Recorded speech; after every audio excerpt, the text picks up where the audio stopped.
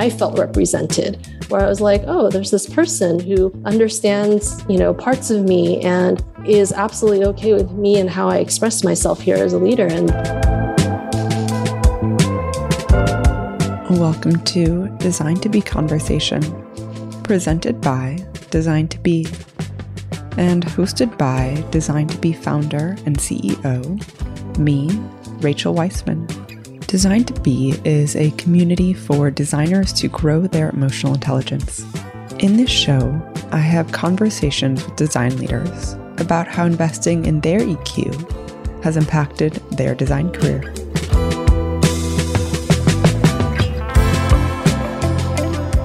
In today's episode, I speak with Wendy Johansson. Wendy is the head of UX Apprentice program at Amazon. She is a global product experience leader and entrepreneur focused on the intersection of product and user experience to scale high-performing global teams.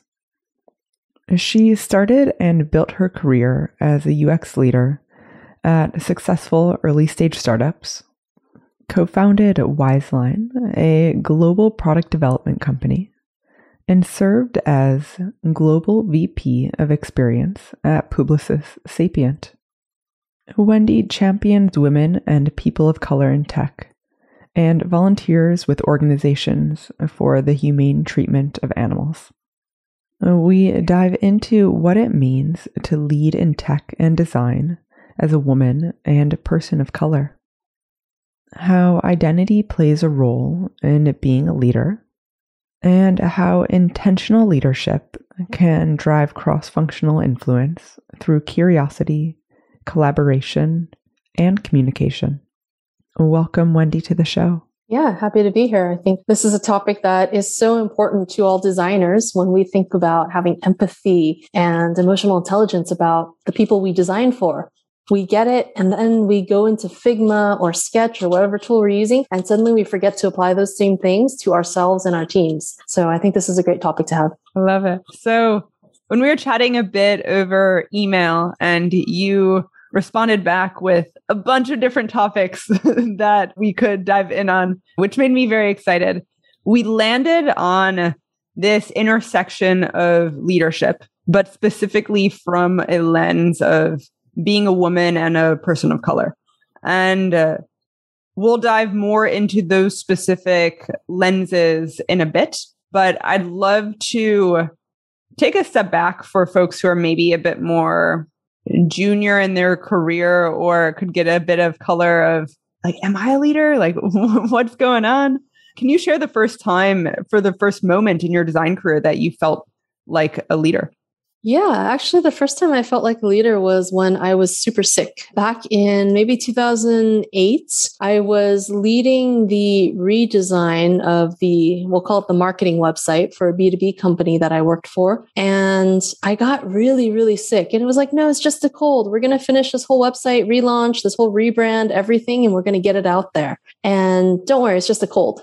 And then it got worse and worse. And it turned out I went to the hospital, I had pneumonia. And they're like, just like, you're not working, you're going to lay in bed until you get over it. And I was miserable, like really bad pneumonia. And I was super worried that this release wouldn't go out. And my team, like they sent some, because I lived in San Francisco and I worked in Mountain View, which is about an hour and a half south. They sent coworkers in San Francisco to my house with soup and books. And they told me like, don't worry, your team's got it. They're going to launch the best website you've ever seen in your life. Everything will be just fine. And I was like, wow. Okay. And when I got back to work 2 weeks later, I think it was either our CTO or our CEO, and he said something to me that kind of resonated that now I look back at it. And he's like, yeah, your team wanted to make you proud because this was a project you were leading and you led them so far on it. Like they weren't going to let it fail. So you never had to worry while you were sick. And that was the first time like the word lead or led was used in any context with me where I was just like, wow.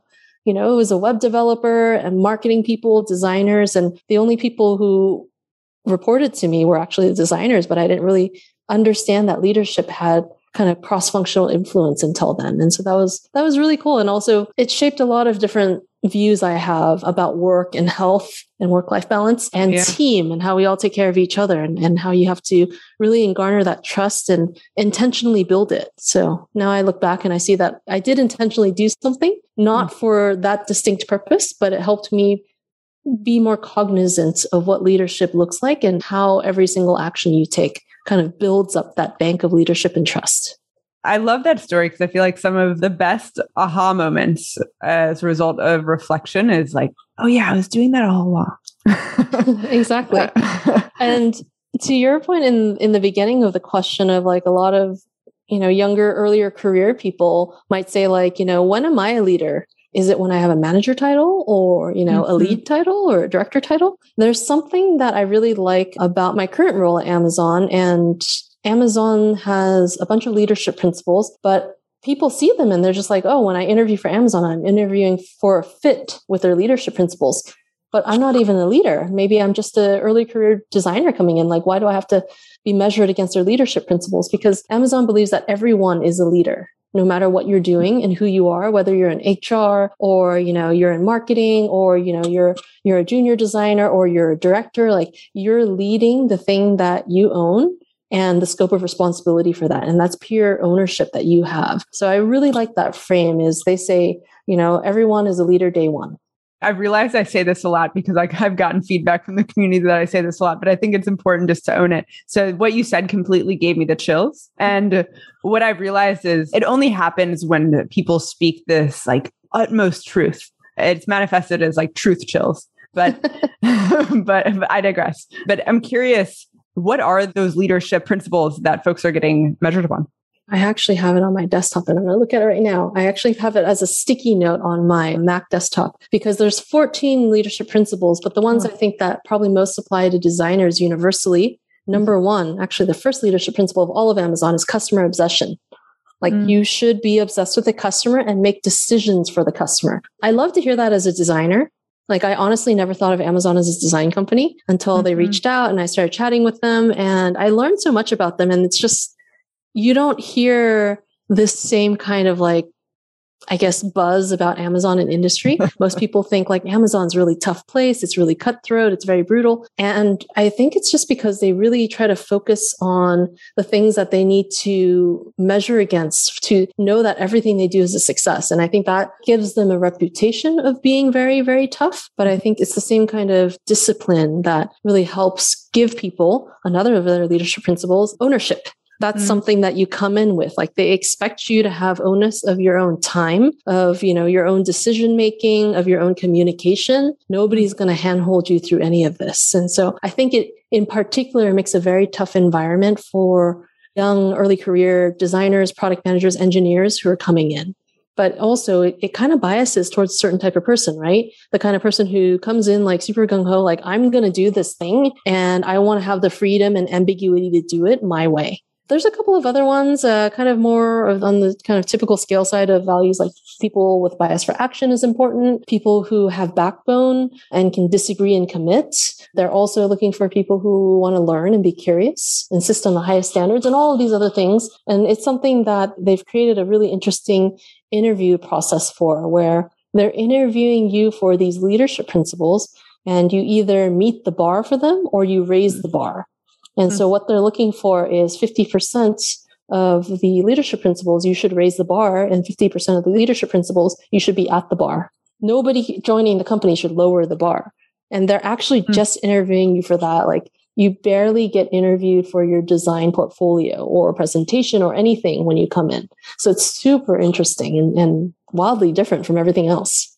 It's fascinating. It very much aligns with everything that we're advocating for with Design to Be. So I'm happy that we're having this conversation. I'm curious, throughout your own career, maybe outside of Amazon or even still within Amazon, if there are other specific skills to be a design leader that must develop in order to really flourish in being in more of a leadership role. Yeah, I think a lot of folks will turn to things like business value of design, be able to be fluent in that, make things measurable, because a lot of times design can be very subjective to people, especially, CEOs and VPs of different functions. But the thing I think that design leaders should come in with is an open sense of collaboration. In the same way that design is never a silo role, you're not going to go design one thing because that one thing you do, the one thing you literally are designing on your own actually has to be integrated with, different parts of a user flow. So it actually has to be well thought out, and you have to talk to other people who are designing other things. But as a design leader, you need to encourage that collaboration and communication with your cross-functional stakeholders. So you need to be talking to your engineering peers about why the designers worked on something that looks like it's a couple more weeks of work, but actually makes a bigger impact on, usability or delight for the customer. And you have to talk to your product manager partners and counterparts to help them understand where the customer voice comes in. Because PMs, I would say, and UX designers often fight over who gets to talk to the customer, because PMs naturally are a little closer, but technically your designers should be closer to the customer. They should be hearing this directly. And then just coming in and really having this sense of collaboration and spirit, and inviting your partners who don't understand design the same way you and your team do to come on that journey with you. Because they don't care about so much the what of what your output is and what that final design that their team needs to implement is. What they care about is, why wasn't I consulted?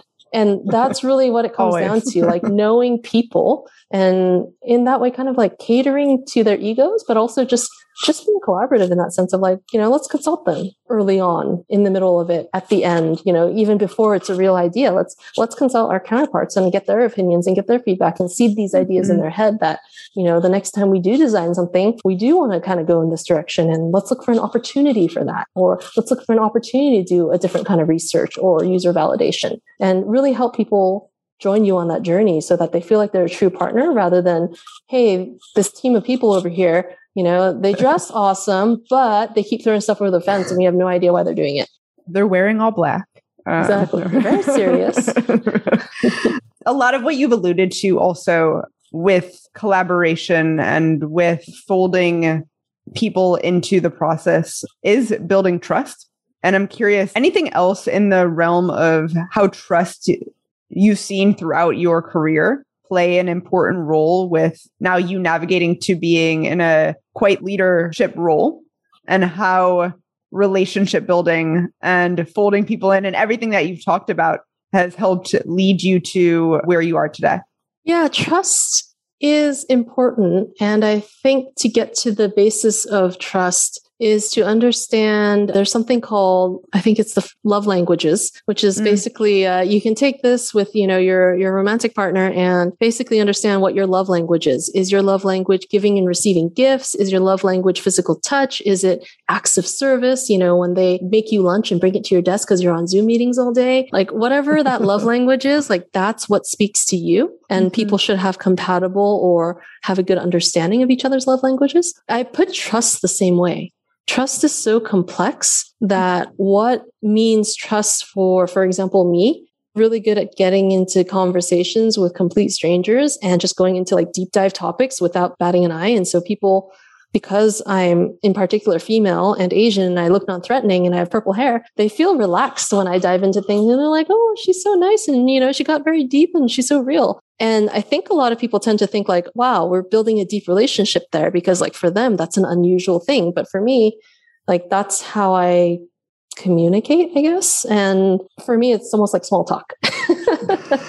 Like asking you like, what are your deepest hopes and dreams? Like that's total small talk to me. And I very well may forget your name 5 minutes later because I'm not great at that. But other people will feel like, wow, I've really built this connection of trust with Wendy. And now I know her. And I'm just like, oh, no, like I'm a totally strange person. Like you don't know very much actually. And I think it's understanding people, right? They all have their own different things and understanding what builds trust and what that trust looks like. And a lot of it, to get more psychological about it, it comes from how they were raised. Like, the early childhood formative experiences they had with trust with adults really helps them form what that means. Like one of my actual problems with this is I don't really have great boundaries. I will push and ask all sorts of weird questions to people and they're just like, oh, you're quirky and unusual, but non-threatening. So I'm going to give you answers. But no, it's just I don't know boundaries. That's all. It doesn't mean that I'm deeply interested. So I think it changes for different people. And that's the key of it is understand your way of being and also recognize and adhere to the fact that it doesn't work for everyone. There are certainly people who are very annoyed by my way of being, of asking questions. And rather than the questions of like, hey, how are you? What did you do this weekend? You know, how's your family? Like, I never ask about anyone's family, like ever. And I think it offends some people who have families, but instead I'll ask them about their hopes and dreams and deepest fears and deepest failures. And I know all about that instead. I love it. I love it. It's honoring your own authentic expression and really leaning into that.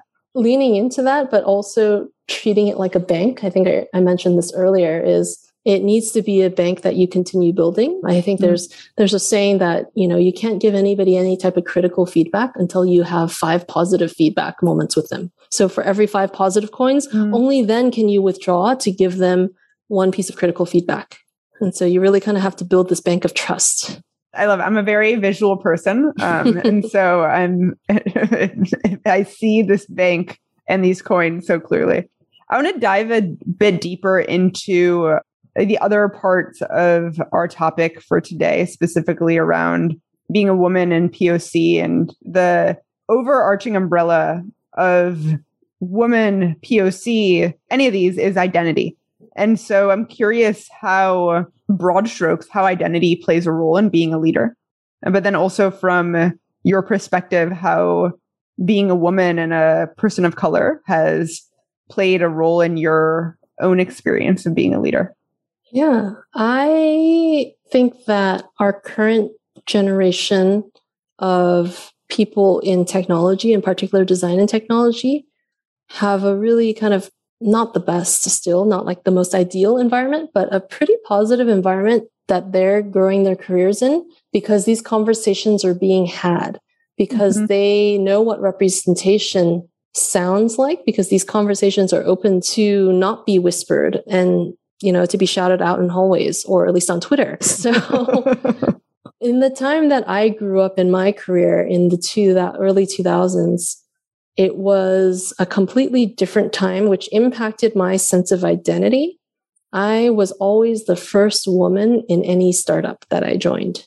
Maybe there was somebody's admin or an HR person that was another woman, but I was definitely the first woman in a technology role on teams. And I remember one of my first jobs, like there was this guy when I started day one, he came up to me and he was different than everybody else because they're all wearing t-shirts and they all look like they're, 22, 23 wearing t-shirts. And he comes up to me and he's in this crisp button up white shirt. And he's like, I put a shirt on because of you. So you better be good at your job. And I was like, what? And they're like, oh yeah, that guy, like he just doesn't wear a shirt all the time. And then we told him there was a girl coming into the office and now he has to wear a shirt. And I was like, wow, that for me was like one of the first times I remember being called out like, oh, you're different than us.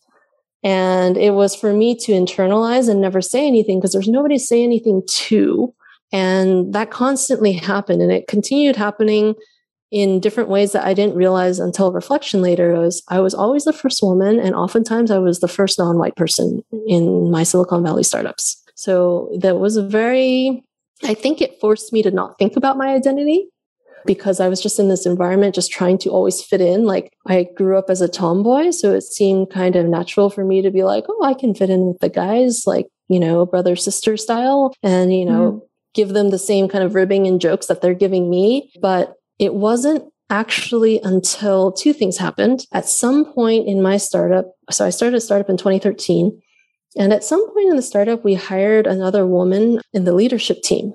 And she was much older than me. She had more experience than me. And she was in a completely different function. But it was then where I was like, oh, there can be women in executive teams. Like, I haven't seen this. Like, sure, I heard back in the day of Marissa Mayer and, some other folks that are kind of big and namely in industry. But like, that seemed like unreachable and untouchable, right? Because mostly they were white women. And then in 2019, which by the way was only 2 years ago, so not that long ago, did I finally work with somebody who was completely different as a design leader. His name was John Maeda, and he is a Japanese-American design business technology leader. He was my CXO. I left my startup to work with him because I thought he was a really interesting person. It was a once-in-a-lifetime opportunity, and it certainly was in so many ways. that was also the year and the next summer in 2020 or the next spring in 2020 when we really started talking about race in the US. We had George Floyd, Breonna Taylor. We had all of these things happening. And John was so good at making space for these conversations for all of our teammates across the company. We had hundreds of designers and also non-designers join in on these conversations.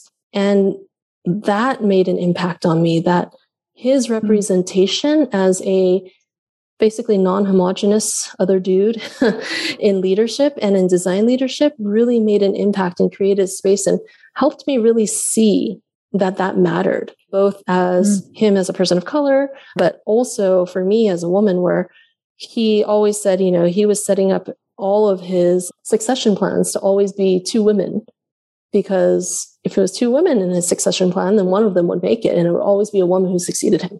So I thought that was super interesting and very different. And I think that for the first time, I felt represented, where I was like, oh, there's this person who understands, parts of me and is absolutely okay with me and how I express myself here as a leader. And like, that was very also formative. Again, only 2 years ago. So this was very different from like the early 2000s when, some guy accusationally told me that he had to wear a shirt because they hired a woman finally. And he called me a girl at that point. So these things you internalize and you don't really think about it. So a lot of reflection on that. But I do think in this time, a lot of designers who are working at kind of these more outspoken companies, they're able to have a voice and really be cognizant of who they are and the representation that they seek.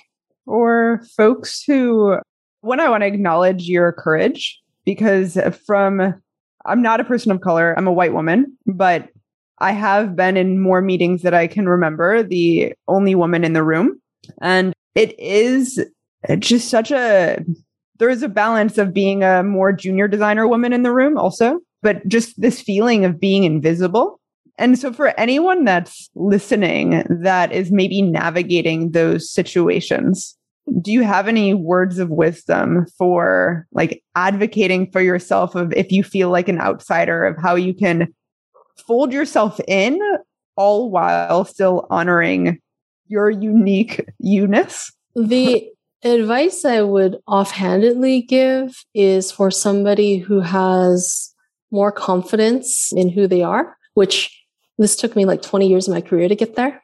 So let me try to think back about what I would tell like 2005 or 2004 me, who was very shy and completely different. And I think if you had asked her to be on a podcast, it'd be like, no, thank you, bye. So I think having a partner helps. So whether that is another designer at your level that you feel comfortable talking to about situations where it's like, oh, I came out of that meeting and, I got shut down again, or nobody let me talk, even though I tried to cut in and I even raised my hand. Or find somebody in an equivalent role in your company, like a product manager or somebody in marketing, even. It doesn't have to be a designer.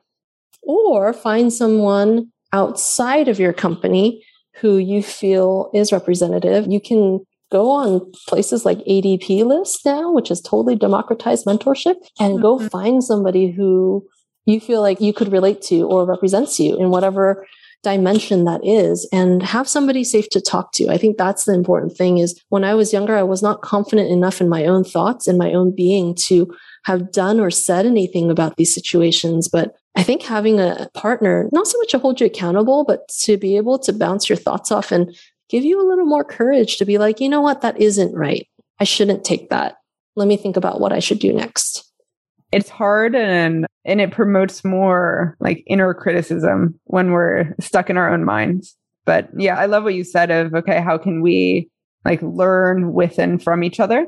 So it's not just us in our own heads and getting down on each other and trying to lift each other up instead. That it's a great segue. One thing when we were talking a bit about this topic, you mentioned the idea of creating space for other design leaders. And I feel like it's very much aligns with your current role at Amazon with the apprenticeship. And so can you share some examples of how you have created space for design leaders to succeed, maybe specifically women, POC designers?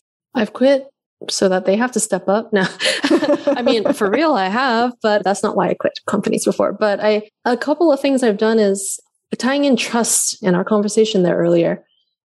Trust doesn't come easy, but I tend to be a lot more I tend to give more trust up front to women and people of color.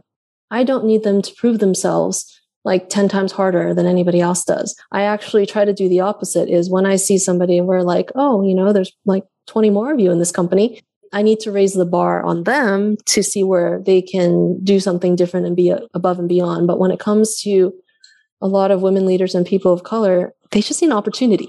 And I try to be generous with opportunities. And I would like to say that it's because people have done that with me, but that's not true.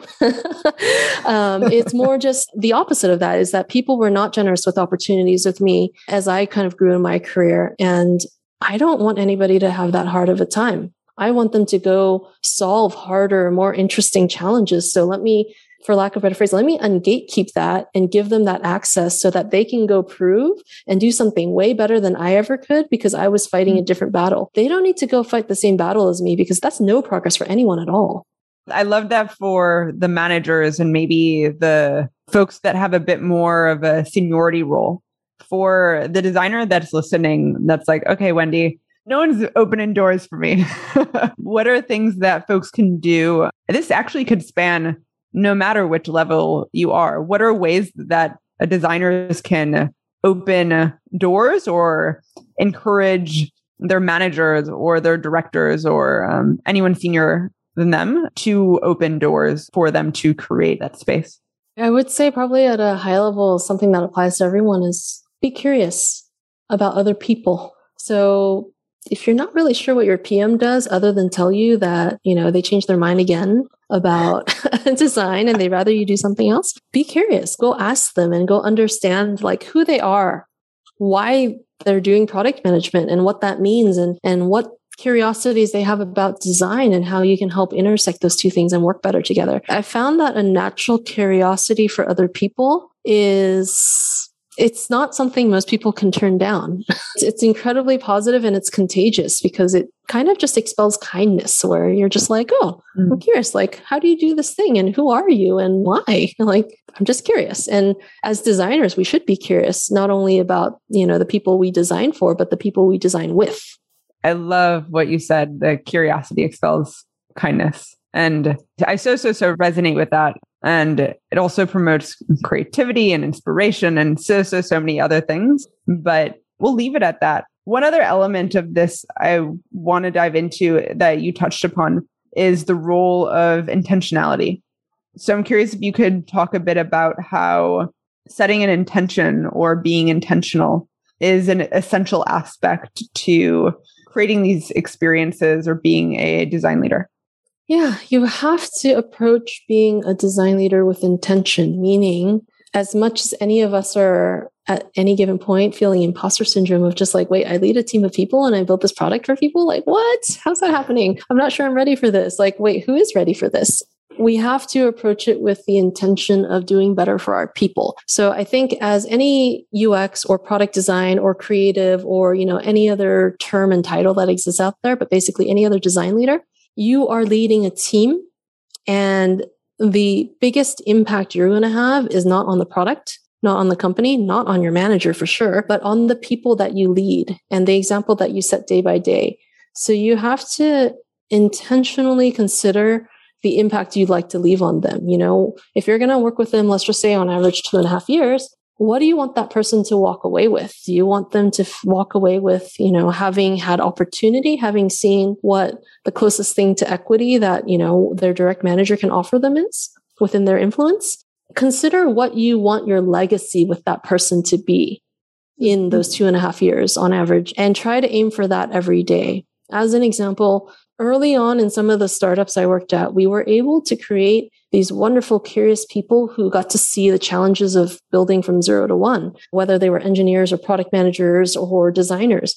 so many of those folks I worked with in early stage startups ended up going to either found their own companies, which was super cool, or going on to be other leaders. Like one of them now that I worked with in 2013, he's a VP of engineering in Mexico because our team was located in Mexico. And he's amazing because there are very few people like him who were able to build a product to scale like that from 2013 in Mexico when mostly Mexico was seen as kind of offshore outsourcing for small products. So being able to understand the intention you want to have and the impact you want to have on people, I think really helps you set that tone of what space you make for them. So as an example, when we started our company in 2013, myself and my 3 co-founders, one of the things that we realized was, this was our second time around. We wanted to have people be able to go create better things. We wanted them to be the next generation of I'm trying to think of good startup founders that I can name, but wow, none of them come to mind because all of them are bad in some way. But we want them to go ahead and create kind of that next generation of, the startup ecosystem in Mexico. And so we sought out to give them that. So we gave them more generous equity in the beginning so that, if the company did something, it would super impact their lives and also help them become angel investors back in the ecosystem.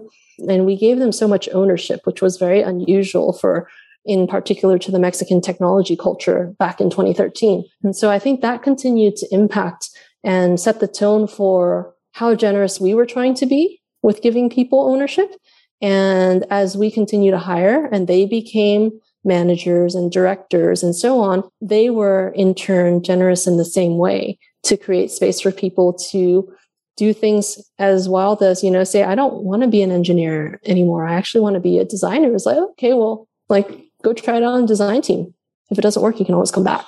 So we were able to create space for people to do this. And I think that spirit of ungatekeeping, just to use that phrase again, really helped folks kind of find themselves and find the things that they can intentionally create for other people.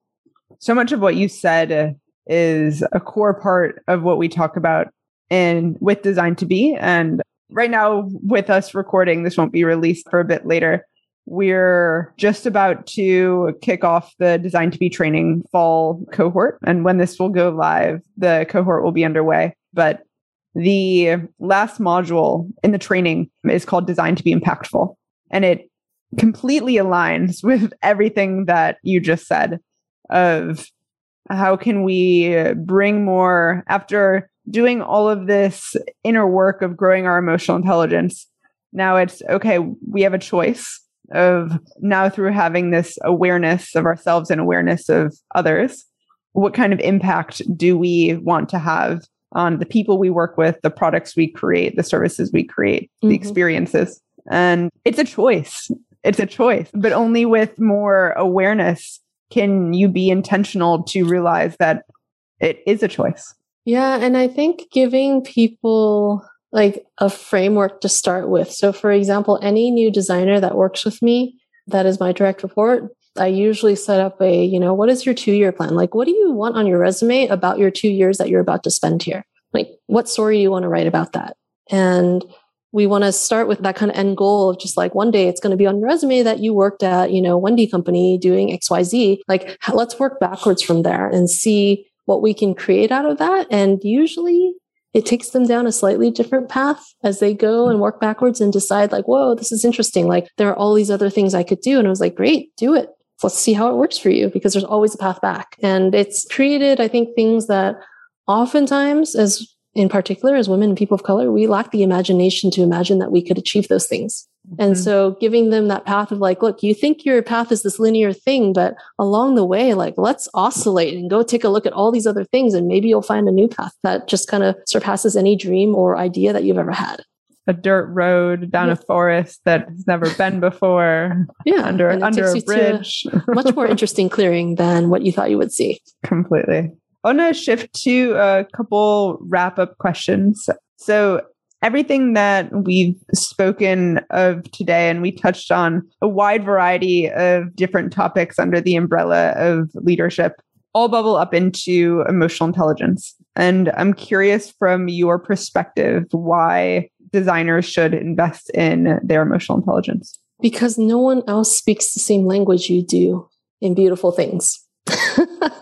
you need to use a lot of emotional intelligence to convince people about why that's the best thing for the users that you've talked to. You need to spend a lot of emotional labor, frankly, of your own in being able to take feedback from people about, maybe this isn't the most technically feasible and that might be the best design right now, but you need to find a compromise between best design and most technically feasible and be able to compromise and work with people there. So I think emotional intelligence is core to seeing your designs become a reality. Otherwise, you're just an AI that generates really cool designs, but nobody can talk to you. And that doesn't mean your designs are going to be implemented that way. And so I think it's super important to use that emotional intelligence to be able to communicate, to persuade, to understand your own triggers and also your own potential in everything that you're doing. And a lot of, I guess, my basis for how I think of designers as a design leader is I often don't talk about craft. And the reason for that is I just default and assume everybody's freaking amazing in their craft. And that's something that, should have been the basis of whatever criteria we hired them for. So I'm going to go work with them on everything else that isn't taught in school or in a boot camp or in an online course or in the work that they've done. Like, it's the other stuff that I'm going to go spend time on teaching and talking about. And that they'll learn at Design to Be. Yeah. One last question. If you can ask one thing of the folks listening as it relates to leadership under anything specific that we spoke about, something that they can maybe get started right after they take out their headphones and close whatever app they're using and get going on with their day, what would that be? Yeah, leadership isn't authority. To go back to what we said earlier, I think good leadership starts with curiosity. So when you're done with this podcast, or, when you're done with whatever it is you're doing while you're listening to this podcast, go and get to know someone that you don't really know so well on your teams, and go be curious about their job and talk to them and get to understand them. Because also during this time where we're all mostly still online and not all going to offices, and you may find that some people are just really siloed or lonely or, just needed some change in routine, and getting to understand them and what they do can also give you a new perspective. So go talk to somebody and be kind and be curious. Thank you. I'll take that advice as well. Well, thank you so much, Wendy, for your time and imparting much wisdom and insights. I really enjoyed our conversation, felt very free-flowing, which I really loved. And thank you so much for your time. I really enjoyed it. Yeah, thanks for having me. And I think that this is actually probably one of the most important courses I've heard about, which is starting designers out on their own emotional intelligence. Like, that's the biggest kind of duality you can do in helping both yourself and your career. You heard it from her first. Yeah, keep it going. That wraps up another episode of Design to Be Conversation. Thanks so much for listening. If you're curious for more ways to invest in your EQ, to be a more empowered, educated, and effective designer, head over to designtobe.com. That is DESIGNTOBE.com. You can take our Design Process EQ quiz or sign up for our newsletter to receive the latest Design to Be community building, live offerings, and self-inquiry guidance directly to your inbox. If you enjoyed this episode, we invite you to leave a review on Apple Podcasts, Spotify, or anywhere you may listen. Be sure to share this podcast with a fellow designer who's interested in investing in their EQ. And again, thanks so much for listening.